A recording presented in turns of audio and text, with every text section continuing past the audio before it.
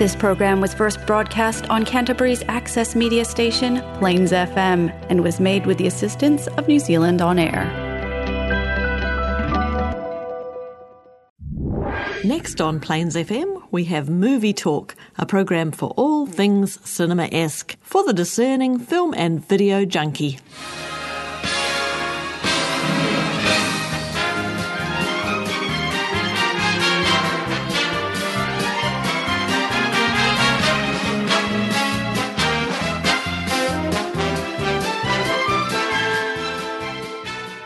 Welcome again to Movie Talk. Today we'll be looking at Liam Neeson driving a truck through northern Canada in The Ice Road, and a delightful French film on present-day confusion about sexual identity in Miss. We also have news on the Show Me Shorts Film Festival. Says you had experience on the ice road. Yep. He's a mechanic? One of the best. Sweet Jesus. Give me $50. One of my drivers just became available. What's it for? Bail. What? Told you this wasn't going to be easy.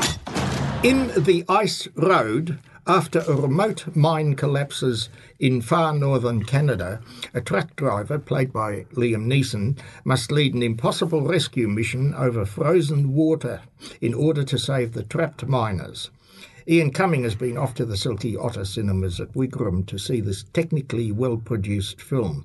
Ian, there's so much going on in this action movie. What did you think of The Ice Road? Well, what I thought of before I went to see it, I was prepared for the worst, frankly. Yeah, there's a lot of the reviews, didn't there? Oh, negative reviews and this sort of thing. that. And I thought this film's on, no pun intended, this film is likely to be on thin ice. Well, as it turned out, it was. But what you do is you suspend belief and basically go for the ride. Sit back and enjoy it. And it's certainly an intense ride. Oh, intense indeed. Yeah, edge of the seat stuff, really. Yeah. I just made a note here. I think we mentioned it in the when we were actually watching the film, but this might be a bit of a raw film for people on the West Coast, because these are about 36 miners that are trapped underneath, and will they live or will they not? And, and that's the guts of the story, I suppose. In this one, they've been down the mine, something breaks down in there, and these fellas are trapped down there in this mine. And then it seems that these fellas are asked to drive over in these gigantic trucks. And they've got these machines with them. Gosh, what are they called? If you find your notes, you'll find it there. They've got the machines with them. Which they need to... the wellheads. The wellheads, that's what they need to take. So and these things can pump high-pressure air or water, but they could sort of push with a high-pressure system air down into that mine to help save these people until they dig them out. But of course, what they have to do, these three trucks, and they've got three wells, have to go across this road, the ice road, which has been closed for the for the summer. So it's a bit dodgy. Yeah, and there are sort of these sort of odd road paths across them, which they follow. And this is supposed to help get them drive across this ice. But nevertheless, it just doesn't work. And this is where this film is so amazing. It does these things with these gigantic trucks, including getting, say, one of them goes and sinks into the water with all the people in it. I mean, how do you do that and then get it out again? This is amazing. Well, you see, these vehicles have amazing hydraulics and very thick chains and things. So if you put them in the right place and you press the right button, it will haul that trailer, I suppose you could call them. The truck is the front unit, and the back is twice as long as a bus. Incredibly heavy. Anyway, but the director is a chap called Jonathan Henschel. And this is his first film. He's written some stuff. He wrote this one as well. But he wrote Die Hard and he wrote Armageddon. So he really knows how to write a script which can put you on the edge of your seat. Yeah. Which his direction, in fact, does. Yeah. There's some extraordinary sequences in there. I'm normally just relaxing there, but I didn't quite bite my fingernails. I thought, gee whiz, how the hell... Yeah. Yeah. It's such an amazing stuff. This, the film is a bit difficult in other ways. The plot, character development. I don't know. That just doesn't always happen. Half the time, there's always several people about, and I didn't even know exactly who they were. No, but what we've got is why are they going there? Well, yeah, but why is there are some corporate baddies, skullduggery. And we never quite work out why they want to do what they're trying to do. But we mustn't give too much away in the plot. But the film reminds me in quite a few ways of the French film Wages of Fear, where a truck laden with very sensitive dynamite has to be taken on very tricky roads. And in fact, William Friedkin did a remake of it called Sorcerer. And it's edge of the street, but this is the same sort of thing. I mean, I think this director's seen these films, and how can we translate this on an ice road where it could crack up at any time and swallow you all? Yeah. So Liam Neeson, he's made 140 films. Yeah, it's amazing how many films. I mean, they're not all major feature films, but there's all sorts of. There's even some television. Well, we go right back to Schindler's. But that is still a huge amount. It is. Well, you go right back to Schindler's List and Michael Collins, I should say, Rob Roy. Yeah. But then somewhere along the line, he decided to have a bit more, if you like, action movies. So he's done the Taken 1, Taken 2. Yeah, that's where. There's a few. That's a Taken was his daughter, and he has to go to. That's right. She was kidnapped in Paris or something. He has to go there and find her and get her back. And then he's made one or two other ones with kids, that sort of thing. Yeah, and more recently he was in The Marksman. Yeah. And even more, then also something totally different from his action movies was the most recent one I saw was Made in Italy. That's where he plays his father. Oh, he's an English guy owns or lived in a house which he owns the father or inherited. And son. In Italy, in a beautiful, beautiful countryside, and he and his son go back there for some reason, and of course the son wants to take it over. Yeah. And which is not typical Liam Neeson stuff these days, because he's hard action usually. Well, this is he's in his element here, and he's totally believable, even if some of the plot is not quite so. And then we got Lawrence Fishburne as the only other actor that I've ever heard of. The actor of colour, he's a black American, Lawrence Fishburne. He's been around for yonks, and he's worked with the best, Scorsese at the set. But so he's one of the other ones driving the truck. But there's some amazing fight sequences. I remember there was a fight sequence in one of the films we saw fairly recently, and I can't remember the name of the film, within the last 2 or 3 weeks. And there's a fight sequence in this that just goes and goes and goes towards the climax of the film. So... Yeah. Okay. Well, I was surprised how much I was fascinated and intrigued. It's really sort of edge of the seat stuff, as you said, and it's well worth seeing. Unfortunately, I think it's just about reaching its end now. So is it? Yeah. I think with the James Bond film starting next week, it's taking over most of the cinema. Oh, well, I think they'll still find some. So you've got to be careful. I catch it as soon as you can. So there you go. Have a go at it and enjoy. Yeah. Okay, well, thank you very much for that, Ian. That was Ian Cumming with his views on the ice road. And I'm Hans Petrovic on Movietalk on Plains FM 96.9.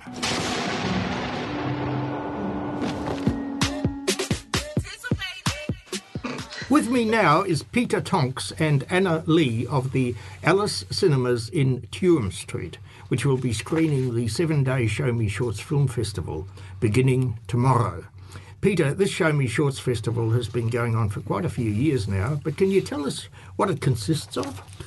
Yeah, well, it's short films from all around the world, a lot of Kiwi ones, a lot of some local filmmakers coming, but there's just a great selection of recently made films in the last year or two from all around the world that come together in this festival. Yeah, and quite a few from Australia too. Yes. Yeah. Yep. And well, you've got it for 7 nights. Yes. And I think each day has got a sort of a shows, I don't know how many, but half a dozen or so, I suppose. Yes, and, there's and they follow one theme. Yes, like yes. One night, about the second and third night, you've got all Australian films. I Yes, think, and this I'll go through them if you like. There's the opening nights. There's sort of a special bunch of films that some of them that they're going to have online, and a few of the ones from some of the screenings. But then there's 6 different screenings, and one of them is whānau friendly, which is obviously for the kids and adults as well. Oh, yeah. There'll be a bit more animation and that sort of stuff.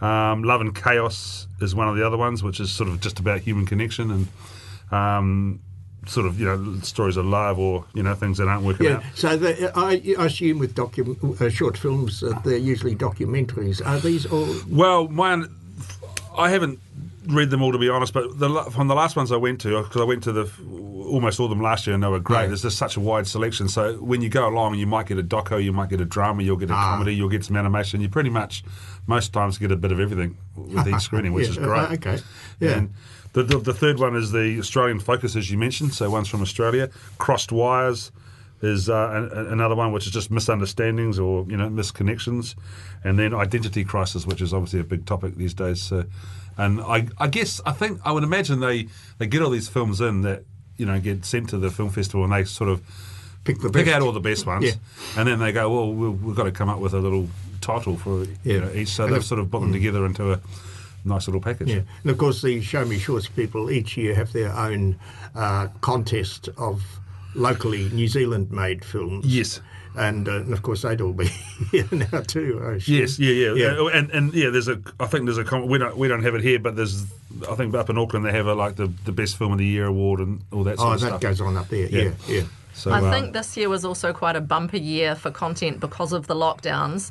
People, especially now, can just make a film with their mobile phone, for example. So, how do you do that? Well, you turn it on. Depending on your phone, you can have different applications that shoot video. You can probably edit it on the phone yourself if you were pretty nimble. But, it's a lot easier these days. There's even feature films now that have been shot on mobile phones. Not edited on mobile phones, but so I think they had a lot to choose from. And it's amazing, there's even quite a few music videos this year as well, which is good to see all the different forms short film can take. Yeah, that's absolutely amazing, yeah. It's I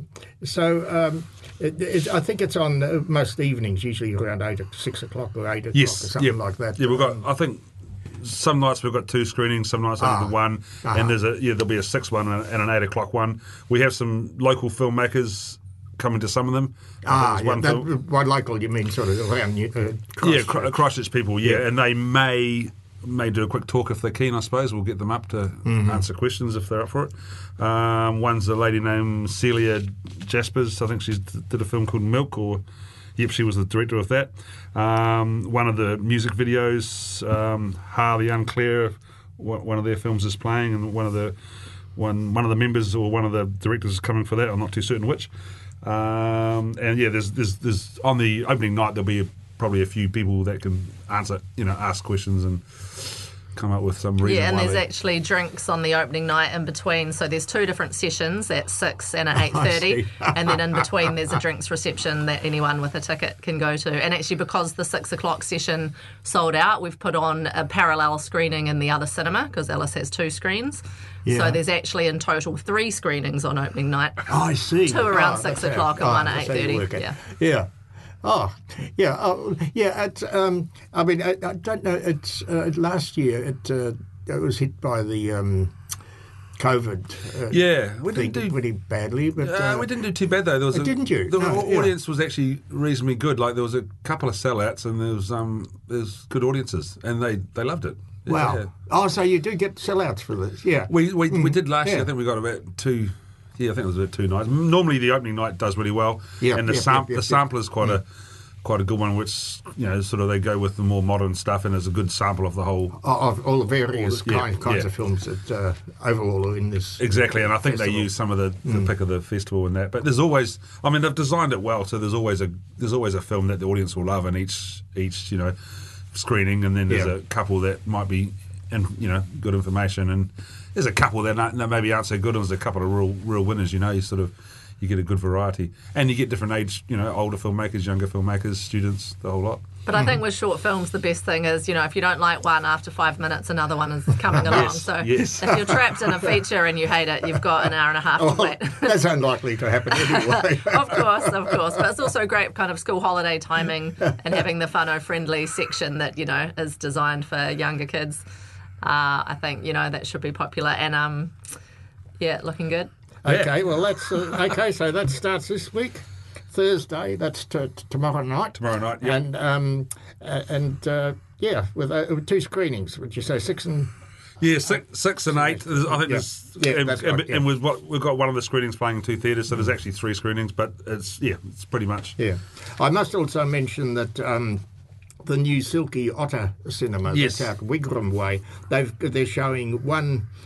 film, that's that sample of all the different kinds. That'll be the sampler. That screening. Yep. They're showing the sampler there on Sunday, October the 17th. So that's still... so if you miss our one, get along to that one. No, that's after your show finishes here. They'll be showing one of them out there a few days later. Oh, cool. And so somebody can catch it out that way. Yeah, I think Christchurch is the first location for Show Me Shorts this year. So they'll be following up in Wellington, Auckland, and then regionally. But we're the first location for the new... Because of COVID, so that's exciting. Yeah. Also, there's a few world premieres of some of the films, no doubt the local films, but so... Yeah. Mm-hmm. Okay, well, I'm pretty sure you should do well this year too. Okay, well, thank you, Peter, and thank you, Anna, for being here. Thank you. Good. Thanks very much.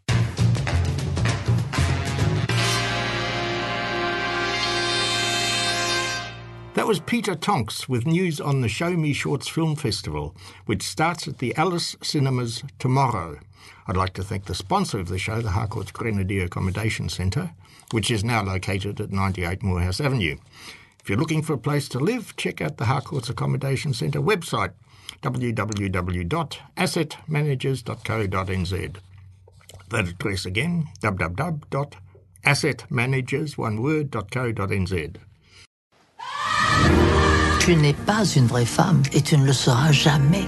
Mais je pensais que tu serais un peu fière de moi. Mais je suis fière de toi, Mais de toi au naturel. Tu lâches rien. The French production Miss is a rather delightful film with a message about a 24-year-old man who, in order to establish his gender identity, decides to take part in the Miss France beauty pageant.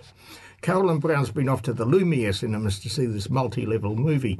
Carolyn, I've never seen a film before that presents the transgender issue in such an enjoyable way. What did you think of Miss? I really liked it, and I don't think it's just transgender because he's not actually transgender, he's just androgynous.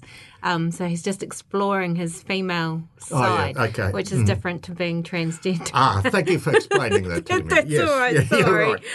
I didn't want any phone calls coming in saying, no, it wasn't. But no, it's a really life-affirming film in many ways. I mean, yes, it's quite sad, some of the things that he has to go through and stuff, and the transvestite Lulu, the crossdresser, her life, but it's just positive as well. She just, and she's just stunning. He's just stunning. Sorry, Alexander. Oh, yes. I mean, what amazes me about this bloke is you were telling me he's actually who plays the main role. Alexandra, yeah. What's his name? Alexandra Wetter. Yeah. And that he actually does some acting, but mainly he's a model. Yes, I read an interview that he gave about this film, and he said that there was lots of challenges for this film, and one of them was learning how to act, because he'd only had bit parts in other films, and in this he holds it. And boy, he's a natural talent. He definitely holds the screen, and there's nothing fake about his acting. Like, he's not. Yeah, he's in the moment, and it's just. But I gather as a model, yes. he gets photos taken of himself as when he's up and walking up. He models male and female fashion. Both fashions. Yeah, he can do the female ones as well. Yeah, and get away with it, including female underwear. Lingerie. Oh. Anyway, so the story is that he's an orphan, and he's found his home amongst a whole lot of other misfits in society living in this that's a good wonderful bunch. house. They share sort of an apartment, half a dozen of them. Yeah, and there are some transgender types there. There's coloured people, all sorts of things. Yeah. And they all get on extremely well. Odd-looking bunch, but they get on really well They together. are, and it's all held together by Yolanda, who's Isabelle Nanty, who's a well-known French actress, and she's just delightful in the film as well. And also the guy who plays Lola, who's the cross-dresser or the transvestite, Thibault de Mattenberg. I can't pronounce it. My French is terrible, sorry, but he is awesome as Lulu, I thought. Yeah, no, it's just a lovely, lovely film. Yeah. So anyway, we see him. He gets together with. We first see him as a boy, 9-year-old boy at school. Yes. And they're asking all the kids in class, what do they intend to do when they grow up? And one other boy says he intends to be a good champion boxer or something. And Alex, he says that he would like to be Miss France. And people laugh at him. So it's following your dreams. And Alex himself, he quotes that what he learnt from the film was, there is no need to classify things, just to meet yourself. Do not be afraid to be yourself. It is where you are going to be strong. By what I've learnt from this is that the character in the film is actually very similar to the actor. Yes, he does say that parts of his life were used in the film, stories from his life, but the actual background and stuff isn't. But what amazes me about him is that he is actually quite beautiful in a he's feminine stunning way. I mean, that mouth and that smile. Yeah. That is a woman's lovely smile. Yeah, and that's... you don't see blokes with smiles like that. No, and that is the thing with... It's uncanny. I actually thought after a while, I actually think this is a woman pretending to be a man at the start of the film and then playing herself later on. No, she's just in touch with her feminine side. And that's the thing about being androgynous. It's neither or there. So it's whoever you want to be, and that's one of the strengths of the film. And also I have to mention that the Miss France is actually a beauty competition. It's been around for a very long time. It's different to Miss World, and it's definitely more commercialised. And the film has a lot to say about beauty, because it's quite a feminist film in many ways. It's got a lot to say about the beauty industry and just how it works and everything. And the clothing, I found that the clothing was very much like The Handmaid's Tale, in that the women who were in charge of things, they were in the teal blue, and the contestants were placed in red a lot. I see. I didn't notice that. But I can't find anyone else confirming that for me. But it's something that it was really noticeable. I thought it was very noticeable. Well, the film's lovely to look at. I mean, you've got all these other girls competing in this pageant, and of course they're all good looking. Of course. They've got amazing long legs on all of them. Well, that's the thing, the absurdity about this film. So beauty, Miss France, you have to be over 1.7 metres tall. So apparently you're not beautiful if you're short, which I think is not very nice. No, it's not fair for all. As a short woman, I was stand up with that. Oh, so they wouldn't let you in? No, they wouldn't let me in. Not that I would. Anyway, so it is, it does point out and also the way that transsexuals, transvestites are treated in society as well. Yeah, well, this is a major point of this film. I mean, I've seen other films about these sort of issues, transvestite people or the transgender people. All these, they've had films on these in the last few years. Yeah, Kinky Boots would be a good one. And so, I mean, this is... but of those kind, I find this is the best of the lot. Yeah, better than Kinky Boots. I feel sort of... I don't identify with the film exactly, but I feel, I just can't help but like... Were you getting in touch with your feminine side, Hans, throughout the film? Well, no, but I just have to watch it because I almost want to kiss this bloke. Right. Anyway, it's well worth seeing. It is, absolutely. Okay, thank you. Thanks.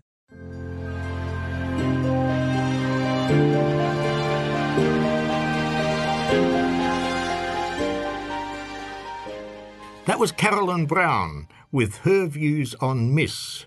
And I'm Hans Petrovic, inviting you to listen to Movie Talk again on Plains FM 96.9 at midday next Wednesday. This program will also be repeated at midday on Saturday. And you can listen to podcasts of earlier episodes on the Plains FM website. That's plainsfm.org.nz.